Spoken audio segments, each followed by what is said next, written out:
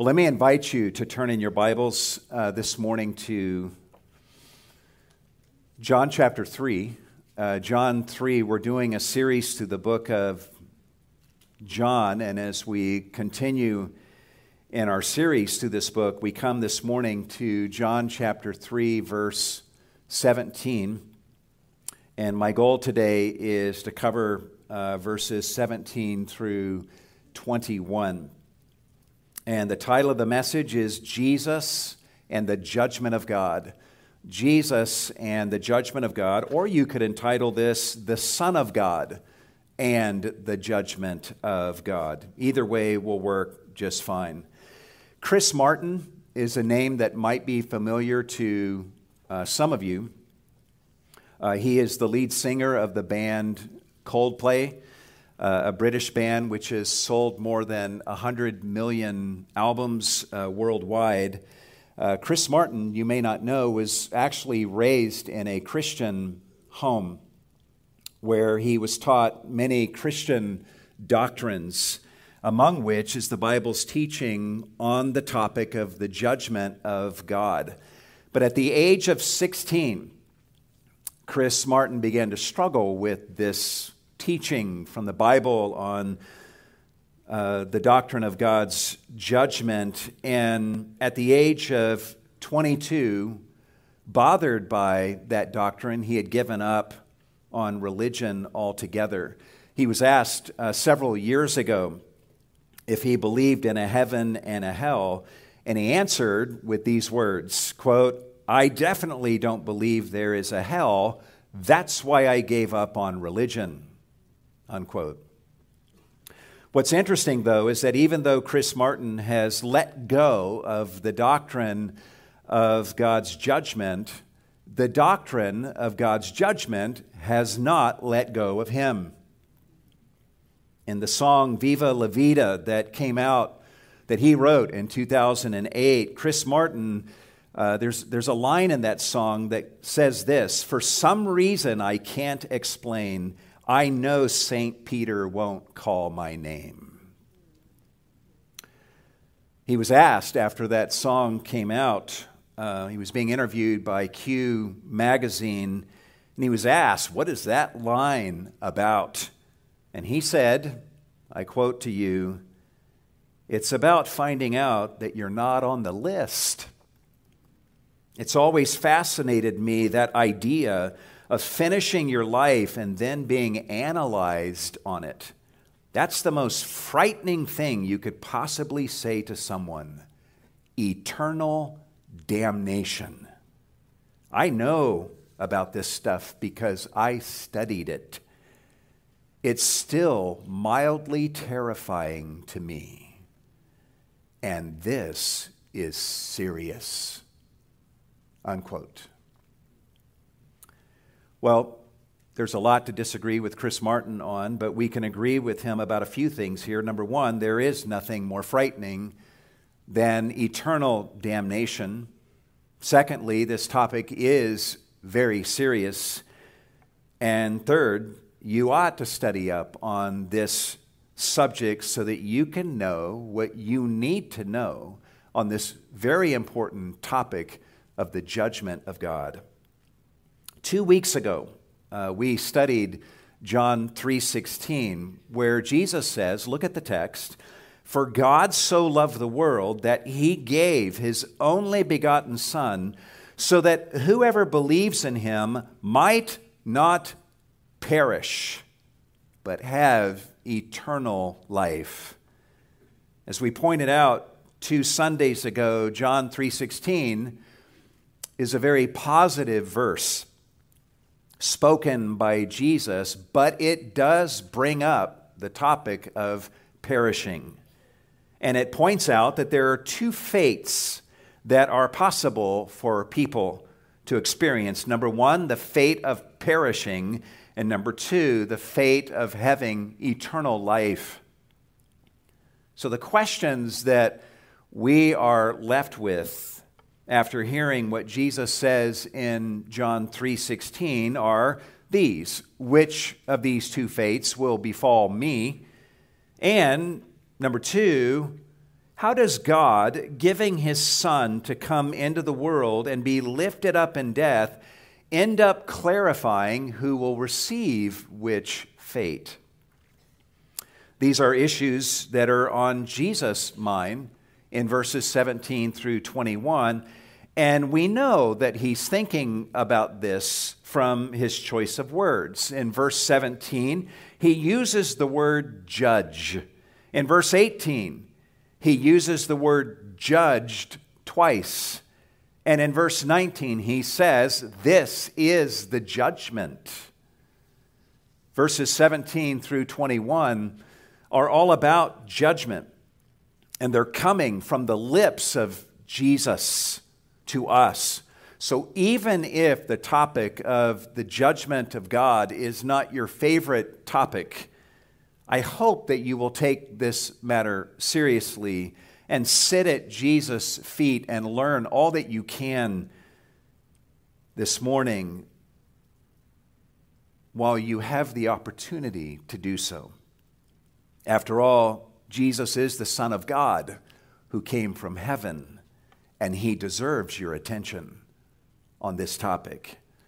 In this passage, Jesus gives us what amounts to 5 truths about the judgment of God, and we're going to see that all 5 of these truths end up involving Jesus, the Son of God, in some way. So that's how we're going to break down our study of this text, 5 truths about the Son of God and the judgment of God, and how those two things intersect. Truth number one, fundamentally, God did not send his Son to judge the world, but to save it.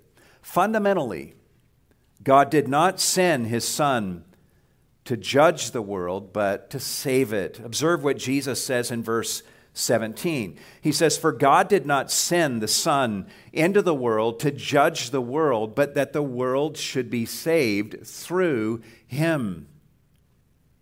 In saying this, Jesus is not suggesting that God does not intend to judge the world, nor is he denying that his coming has nothing to do or anything to do with God's judgment. His point is that fundamentally, God's primary intention in sending his Son, Jesus Christ, into the world and to save people all over the world, that's his purpose in sending Christ to earth.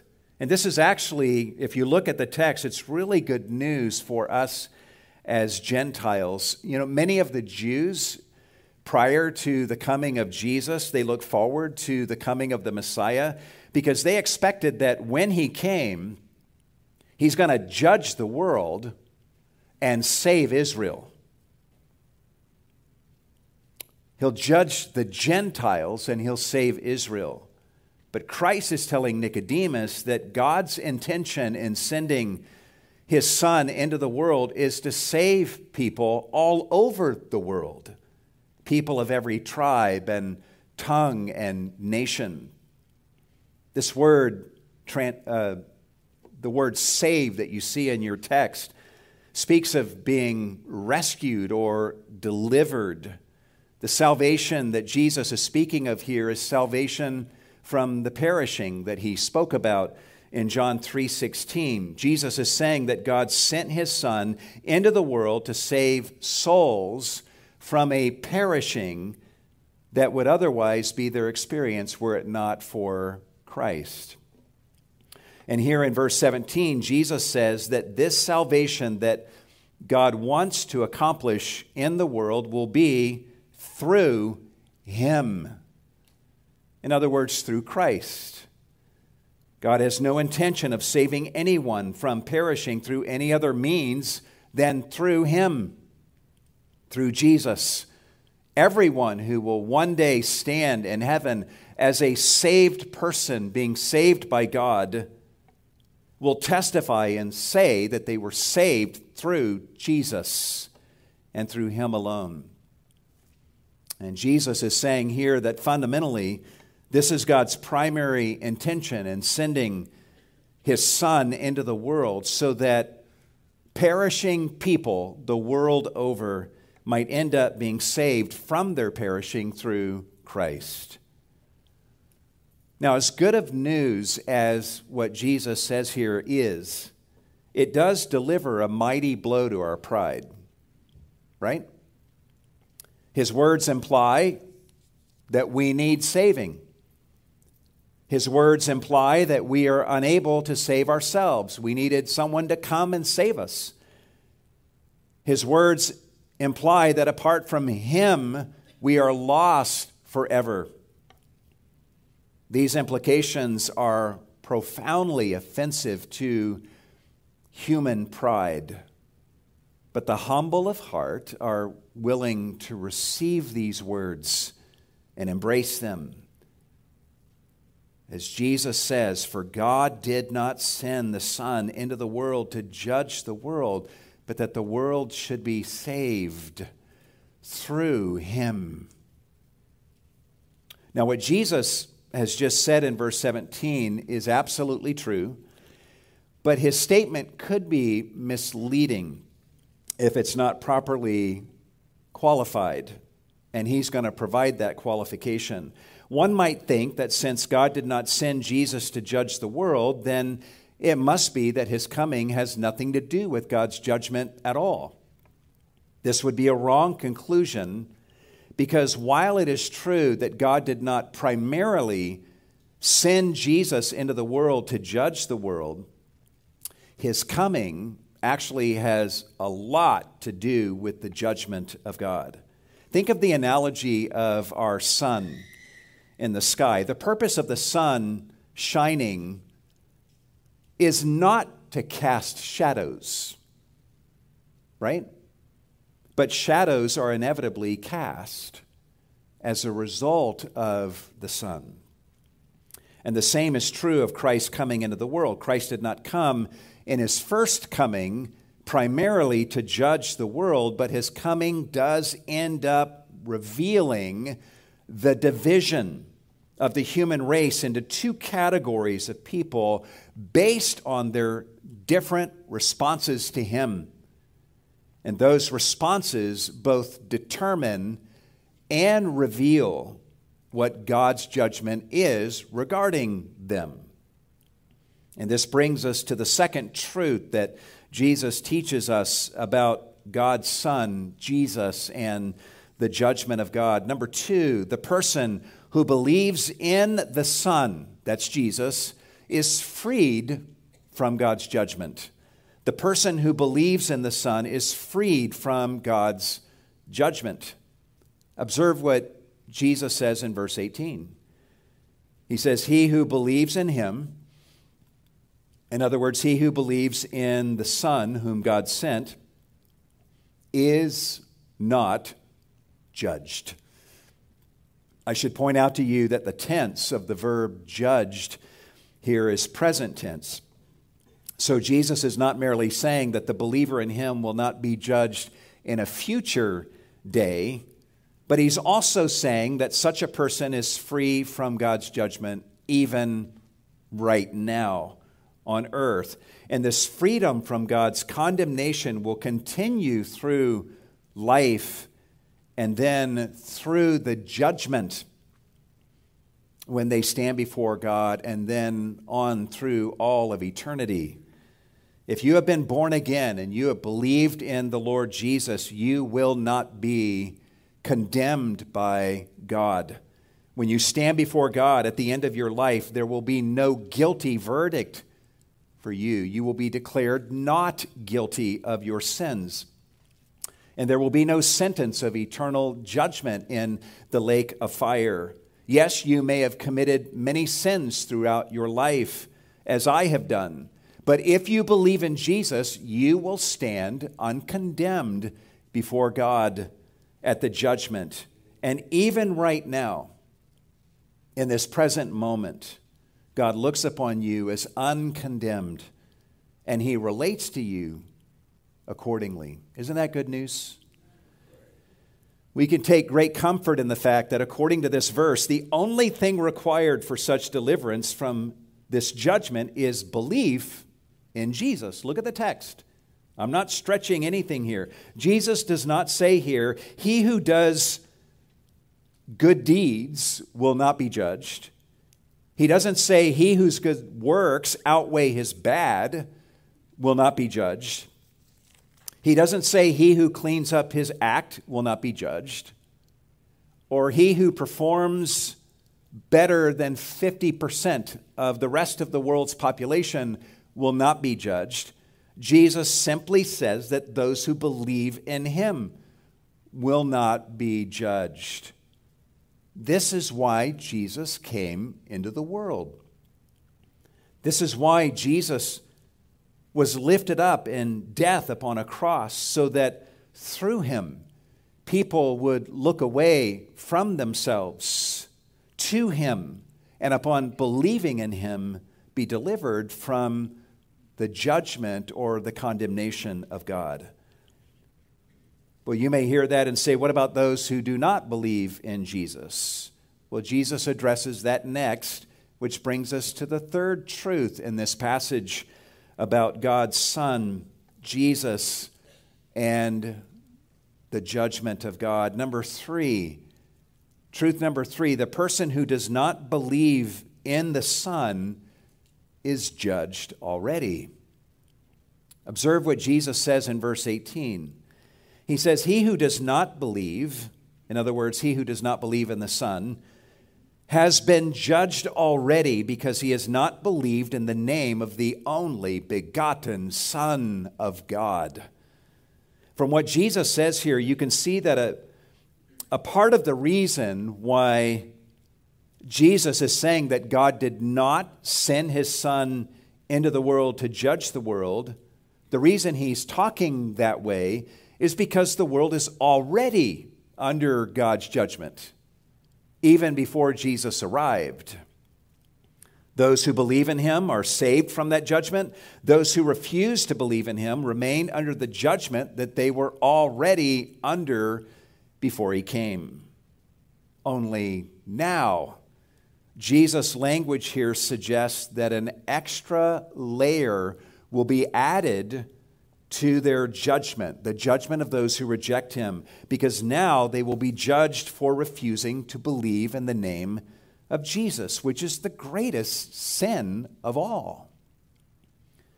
Matthew Henry, the commentator, says, and I quote, unbelief in Jesus may truly be called the great damning sin, because it leaves us under the guilt of all our other sins. Unbelief in Jesus, he says, is a sin against the remedy. So how you respond to Jesus is the most important thing about you. Your decision to believe in him or to disbelieve in Jesus is the most important decision that you will ever make in your life. If you believe in him, that will be the best choice that you ever made. If you refuse to believe in him, that will be the greatest sin that you have ever committed. Notice the language that Jesus uses here in verse 18. He who does not believe has been judged already. Why? Because he's not believed in the name of the only begotten Son of God. This is why the unbeliever in Christ is in a state of being judged. Because of all things, he's not believed in the name of the only begotten Son of God. Such a person's unbelief is so awful. His unbelief in Jesus is so awful because of the identity of the one that he is refusing to believe in. Do you feel that in this verse?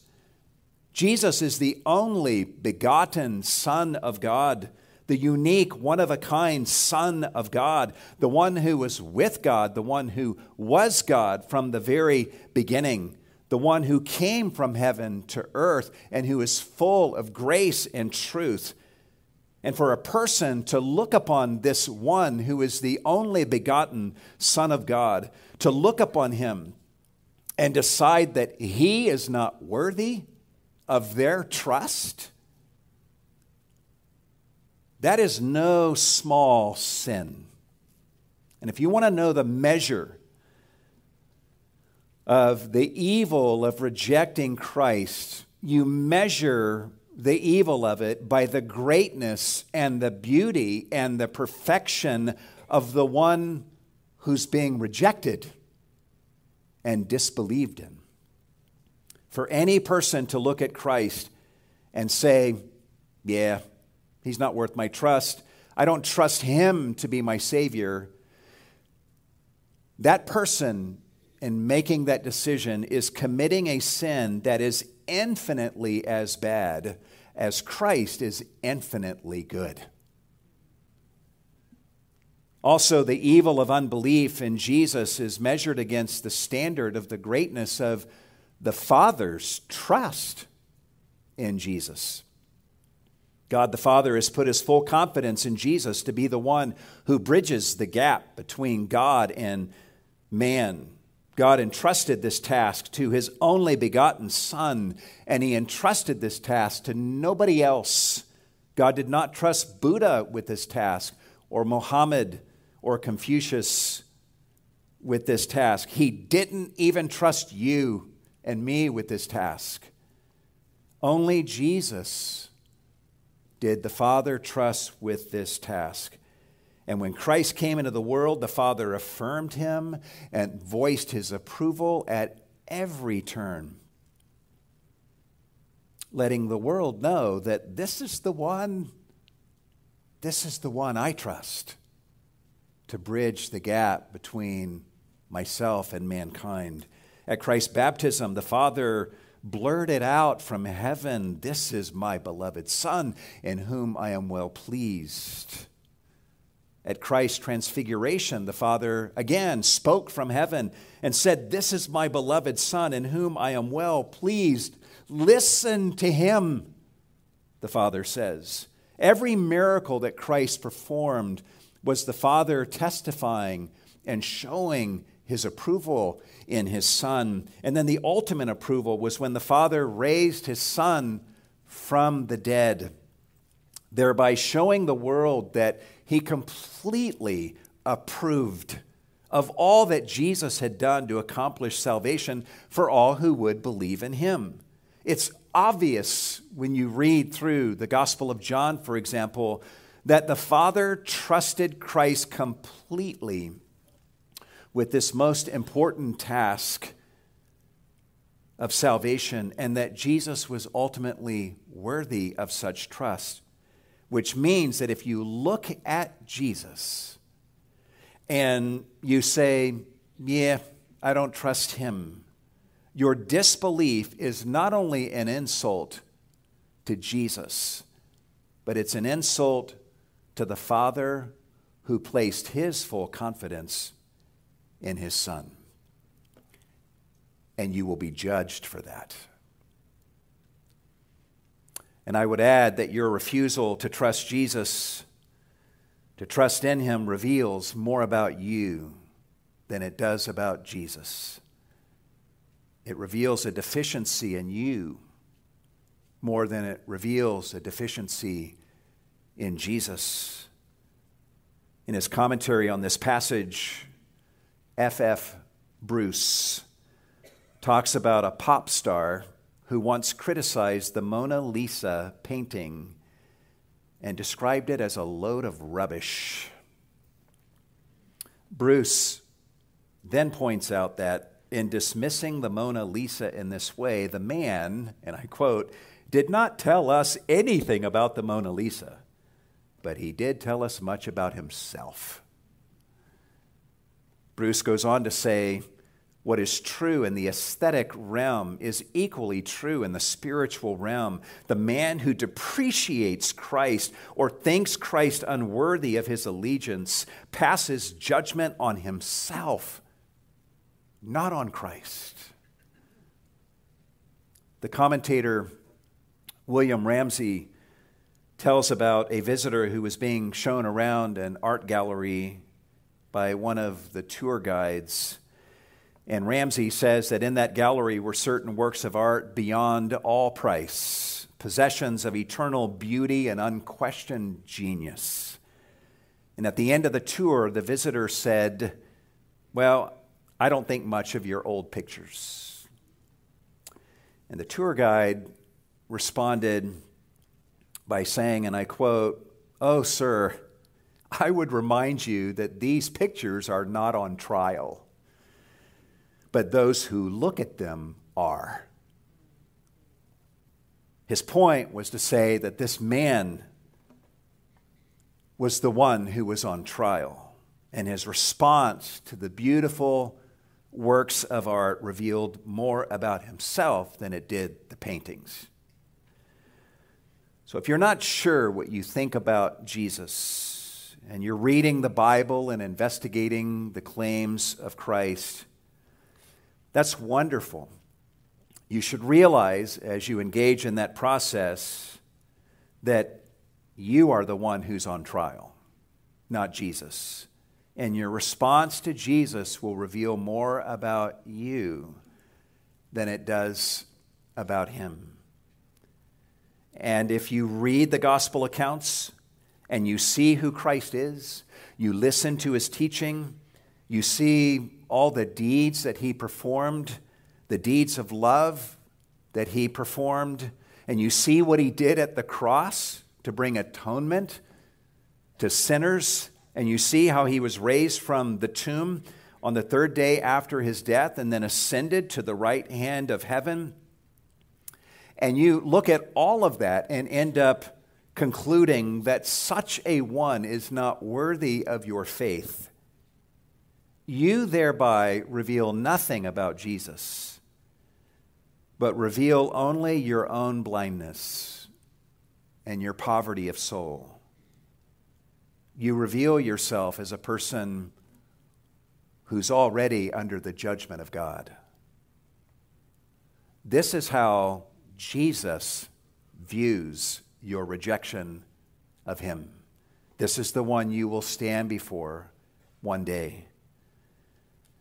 To help us understand this a little further, in verses 19 through 21, Jesus elaborates on how it is that people reveal themselves and the truth about themselves by their response to Jesus.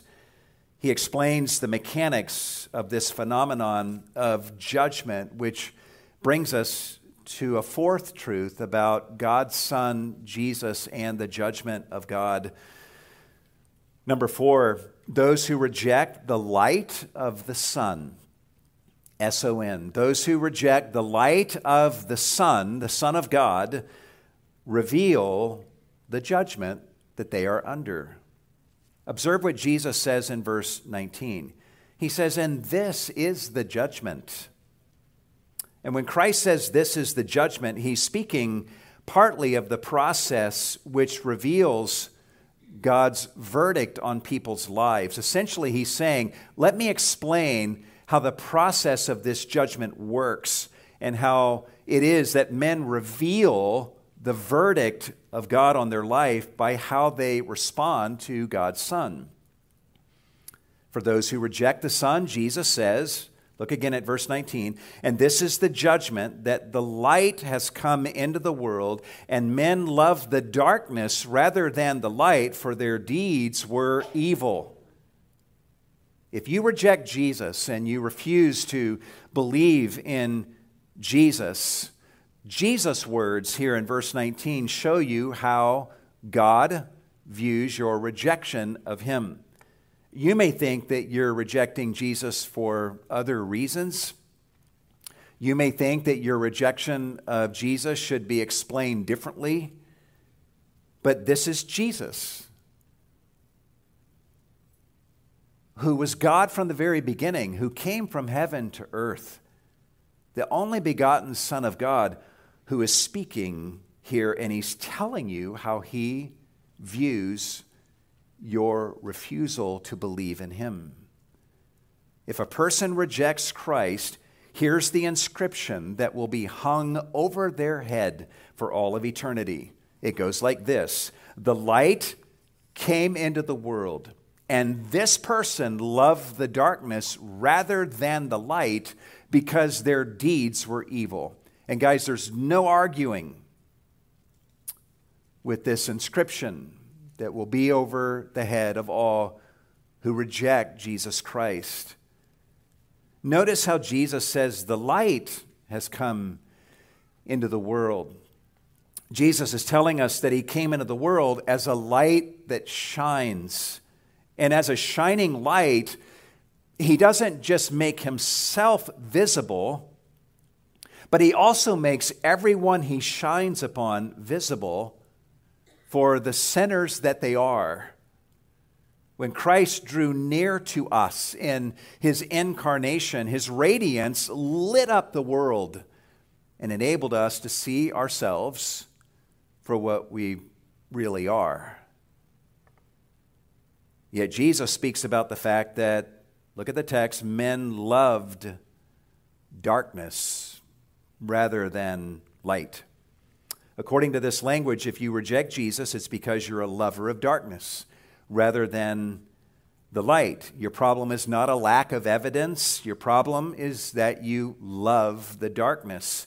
And Jesus says that the reason men love the darkness is because their deeds were evil. In other words, their favored deeds, which they wanted to keep on doing, were evil. Jesus presses even further in verse 20, saying, "For everyone who does evil hates the light and does not come to the light, lest his deeds should be exposed." People reject Jesus not simply because of what they see in him, but because of what he exposes about them as he shines his light upon them. They reject Jesus because of the truth about them that he brings to light. They would rather live in darkened conditions where their true flaws are hidden because they can't stand to see their flaws as they really are. They don't like Jesus because they don't like the way they look under his light. Imagine you have a room in your house that serves as the place where you fix yourself up before you go out into the world. And imagine that that room has really bright lights, perhaps even unforgiving lights. You see yourself very clearly with those lights on. But imagine one day you're standing in that room and you're looking in the mirror with those bright lights shining upon you, and you notice some major blemishes on your face. And the sight of those blemishes distress you. Imagine that rather than doing something about those blemishes, you decide to solve the problem by turning off the lights completely so that the room is totally dark. You've done that. And then you look in the mirror in that completely darkened room and you say, "This is great. I've solved my problem. All my blemishes are gone. They're invisible." With the lights out, you can now live in the illusion that you are a blemish-free person. And if anyone comes along and says, "Hey, you got a blemish," you can accuse them of being a hater. You can even work to get laws passed that prohibit people from ever telling you that you have a blemish on your face. Even more, anywhere you go, you can always insist that the lights be turned off. And you can insist that everyone should be okay with that. Unfortunately, this is the way many people in our culture today operate. And by the way, when Jesus speaks of the evildoer not wanting his deeds to be exposed here, he's not simply speaking of evil deeds that the evildoer doesn't want anyone to know that he's done. Some people are very public with their sins. But even those who are public with their sinful deeds work very hard to conceal the wicked nature of their evil deeds. They work hard to hide the sinfulness of their sins. Even those who publicly march in a gay pride parade are hiding behind the word pride. They're hiding behind all the bright colors of their rainbow flag. And why are they hiding? Because they don't want the evilness of their deeds to be exposed. Speaking on this very point, John Piper comments on what Jesus says here in verse 20, and he says this. Listen to these words. Jesus is not saying here that no sins happen in public. Many people flaunt their sins in public. But they only do this where the light of Christ is so banished that they can get approval from the people that matter to them. In other words, where darkness abounds publicly, you can sin publicly without coming into the light. Does that make sense? That is so true, and this is why the world is fighting so hard today to get the light of Christian teaching turned off in our culture today. They need to banish the teaching of Christ so that their deeds will not be exposed for the evil that they are. They say they're simply wanting the freedom to live as they choose and that it's not going to affect anyone else, but that's a lie. Because for them to live as they want to live, they require that the rest of us turn off the lights so that they can live as they please without their conscience being aggravated. Such persons can't handle the light of truth. They're fearful and they're thin-skinned and easily upset by the truth because they're paranoid about their sin being exposed for what it really is. That's why they insist that the lights be out wherever they go, and why they can become so enraged by people who reflect the light of Christ and speak His truth. Once again, Jesus' point here in verses 19 and 20 is that a person's rejection of Christ says more about that person than it does about Jesus. Your refusal to believe in Jesus and your love for the darkness reveals volumes about you. It reveals that you have something about you that you want to hide and that you want to hold on to. It reveals that you prefer to live in self-deception and to never see yourself truly under the light of Christ. You don't like Jesus because He shines the light on things about you that make you uncomfortable. Hence, your problem is not fundamentally an unbelief problem. You have an affection disorder in that you love the darkness rather than the light, and you love that darkness because your favored deeds are evil, and you wish to persist in living in that evil. Aldous Huxley was a brilliant writer and thinker. He's the author of the book, A Brave New World. He was also a wicked man.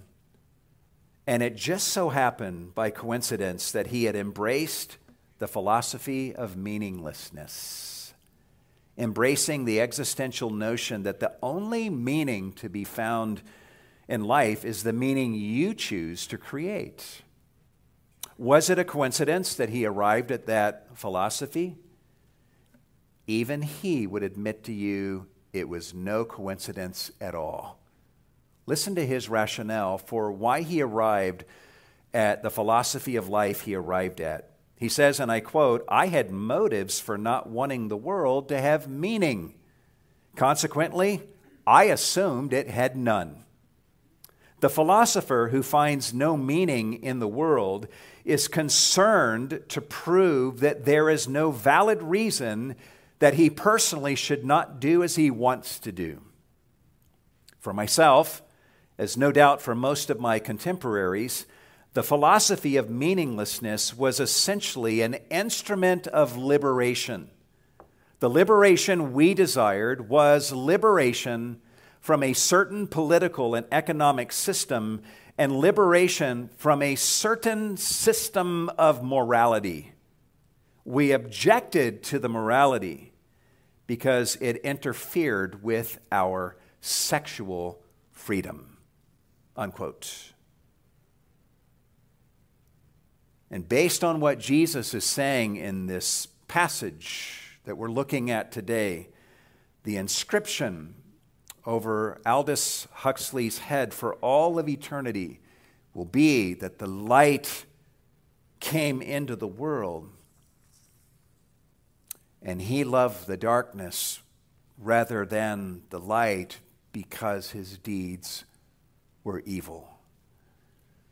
At the other extreme are those who embrace the light of Christ, the Son of God. And this brings us to a fifth and final truth that we learn in this passage about God's Son, Jesus, and the judgment of God. Number 5, the one who comes to the light of the Son reveals God's good judgment regarding him. The one who comes to the light of the Son reveals God's good judgment regarding him. Keep in mind that in verse 19, Jesus says this is the judgment. In other words, this is the process by which God reveals his verdict on people's lives. And in verse 21, Jesus states the positive side of this judgment as he describes the way practicers of truth respond to Jesus. He says in verse 21, "But he who practices the truth comes to the light, that his deeds may be manifested as having been wrought in God." Notice whom Jesus is speaking about here. He who practices the truth.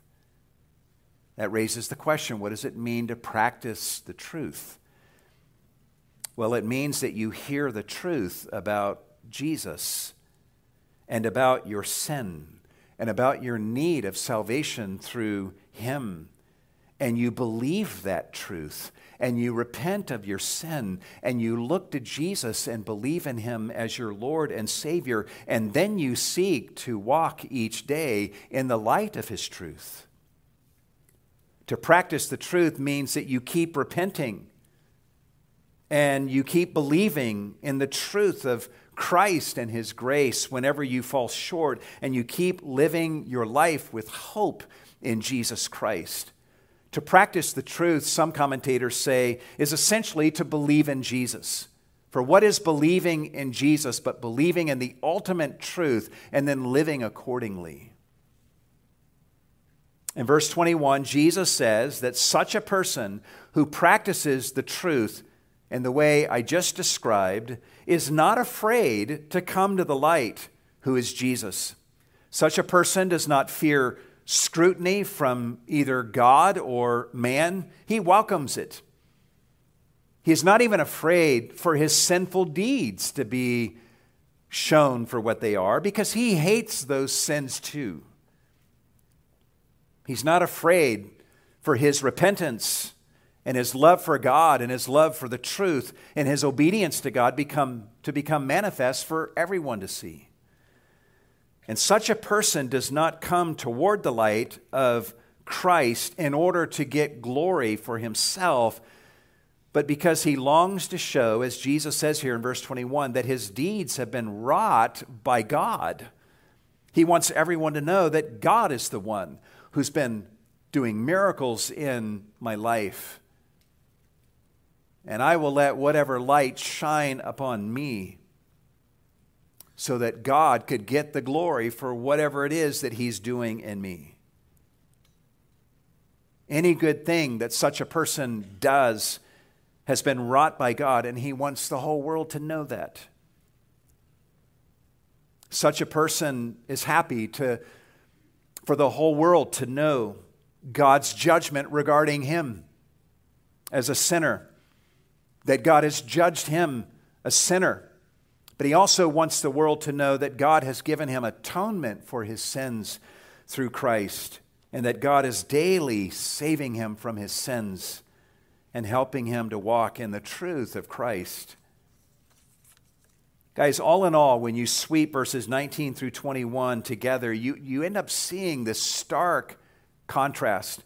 The evil person shrinks from the light because he doesn't want the evil that he loves to be exposed for the evil that it is. The truth practicer comes to the light because he wants to be exposed, and he wants God's work in him to be manifest. And you can tell who is who by how they respond to the light of Christ. And before we wrap up this morning, I want us to ponder why it is that any of us would find the light of Christ even bearable. How is it possible that we who are sinners would even begin to desire the light of Christ to shine on us and expose us? Well, the answer is because in that light is not just truth and holiness, but in that light is also love and grace. Amen?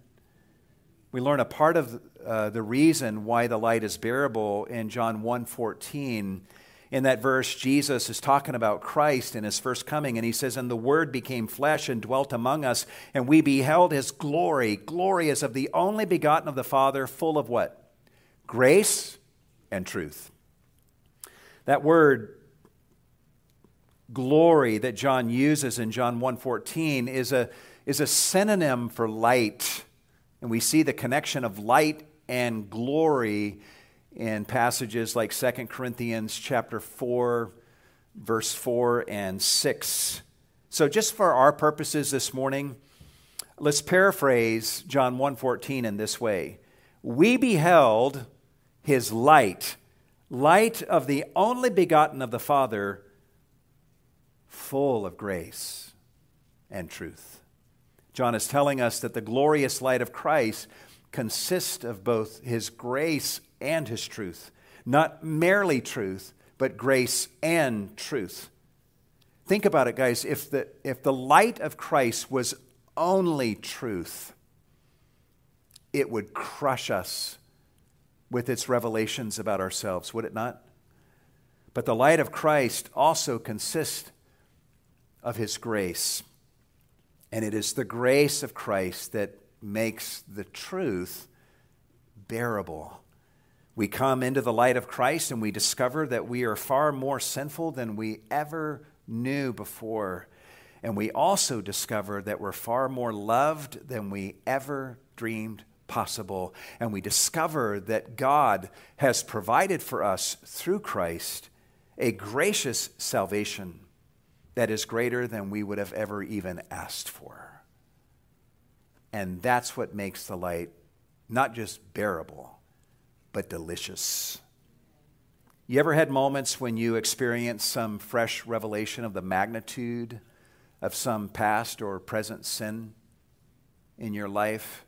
Maybe you're reading the Bible when that happens, or perhaps you're convicted by the godly example of someone that you're looking at.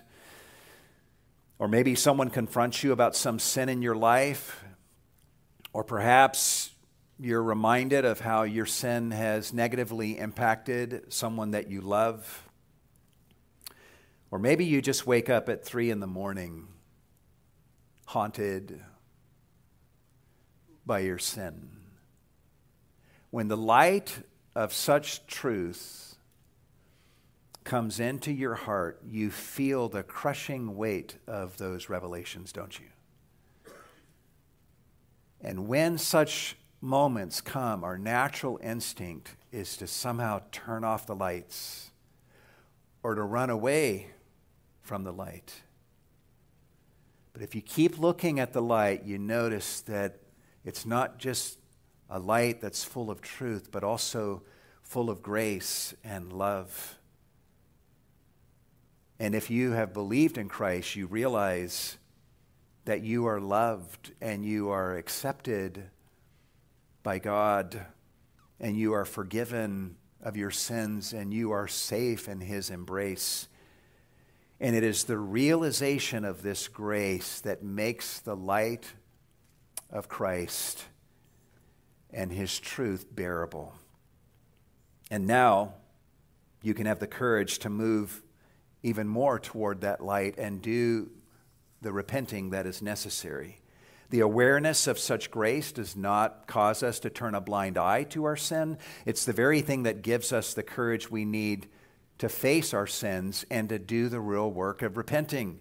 And this is why, guys, that Christians of all people in our society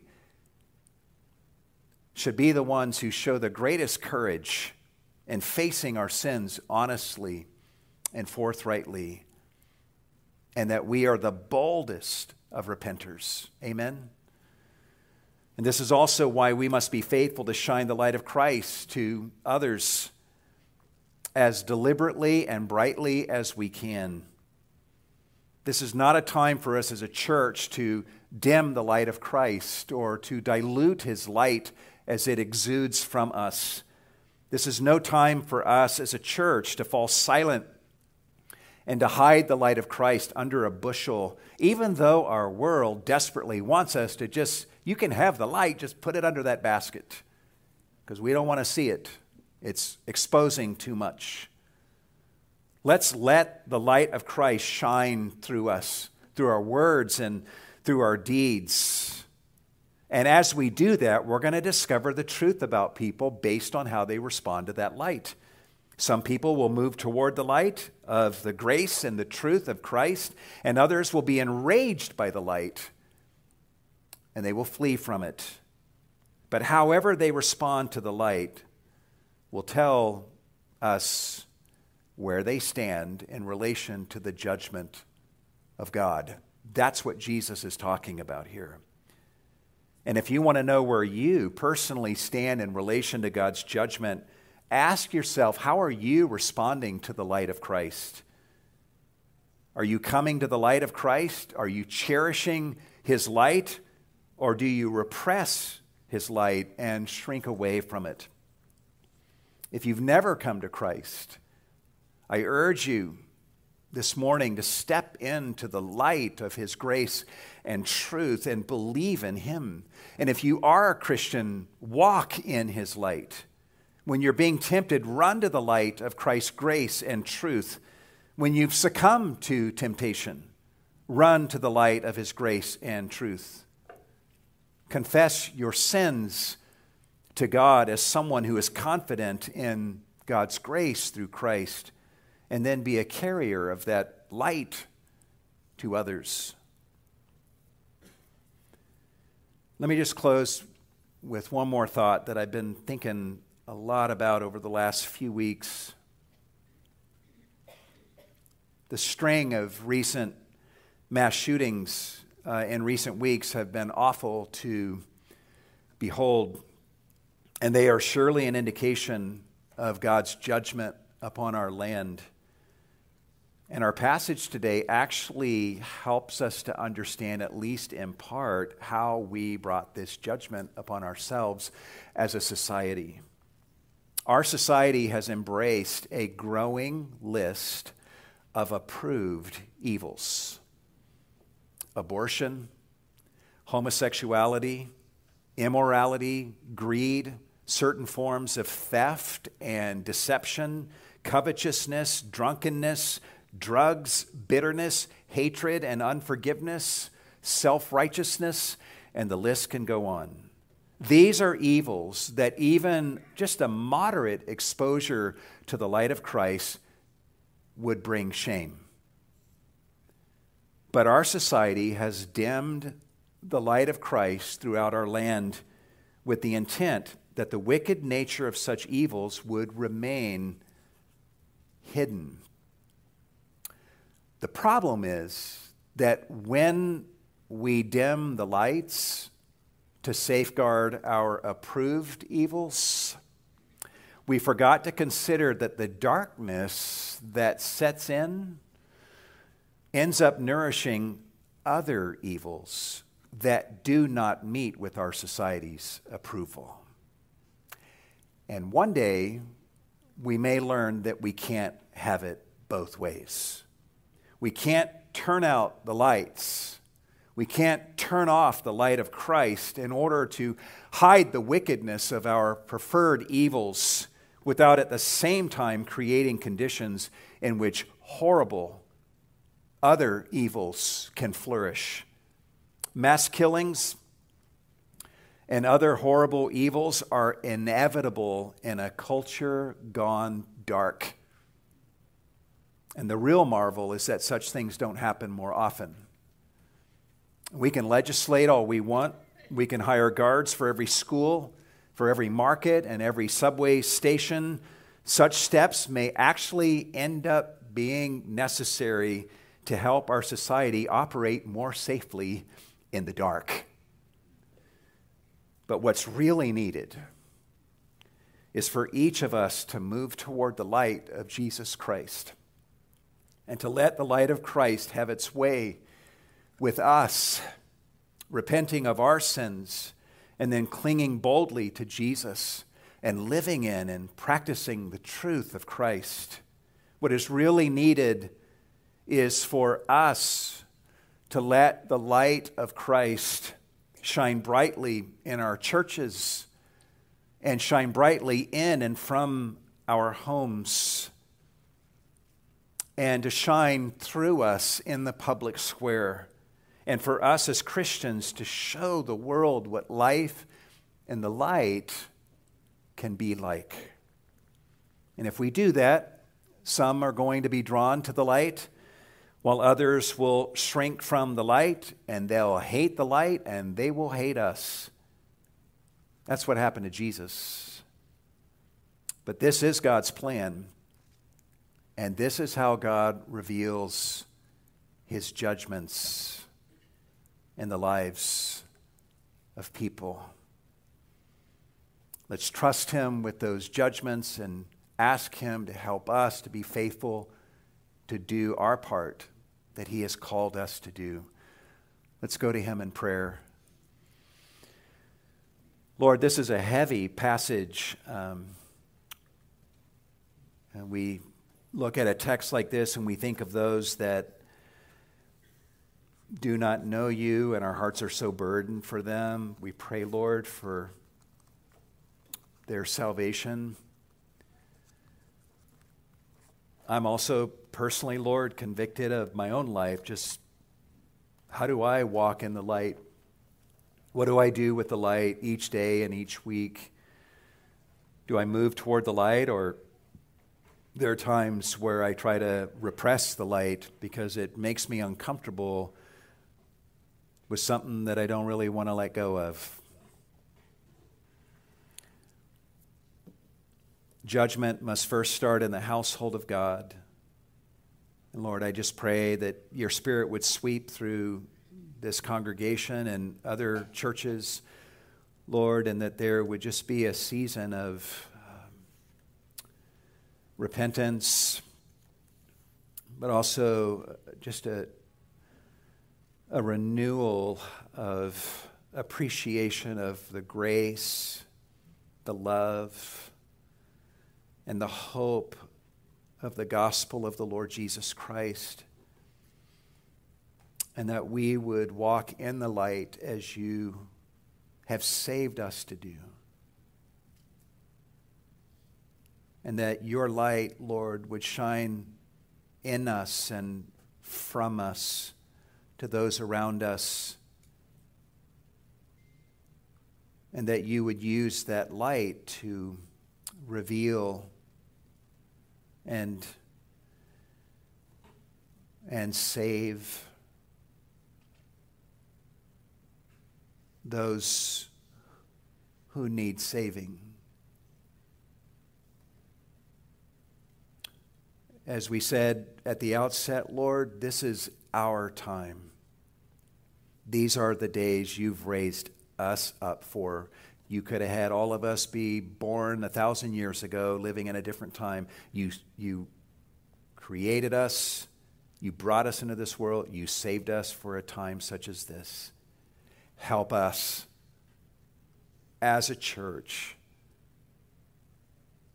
to shine the light of Christ as you have called us to.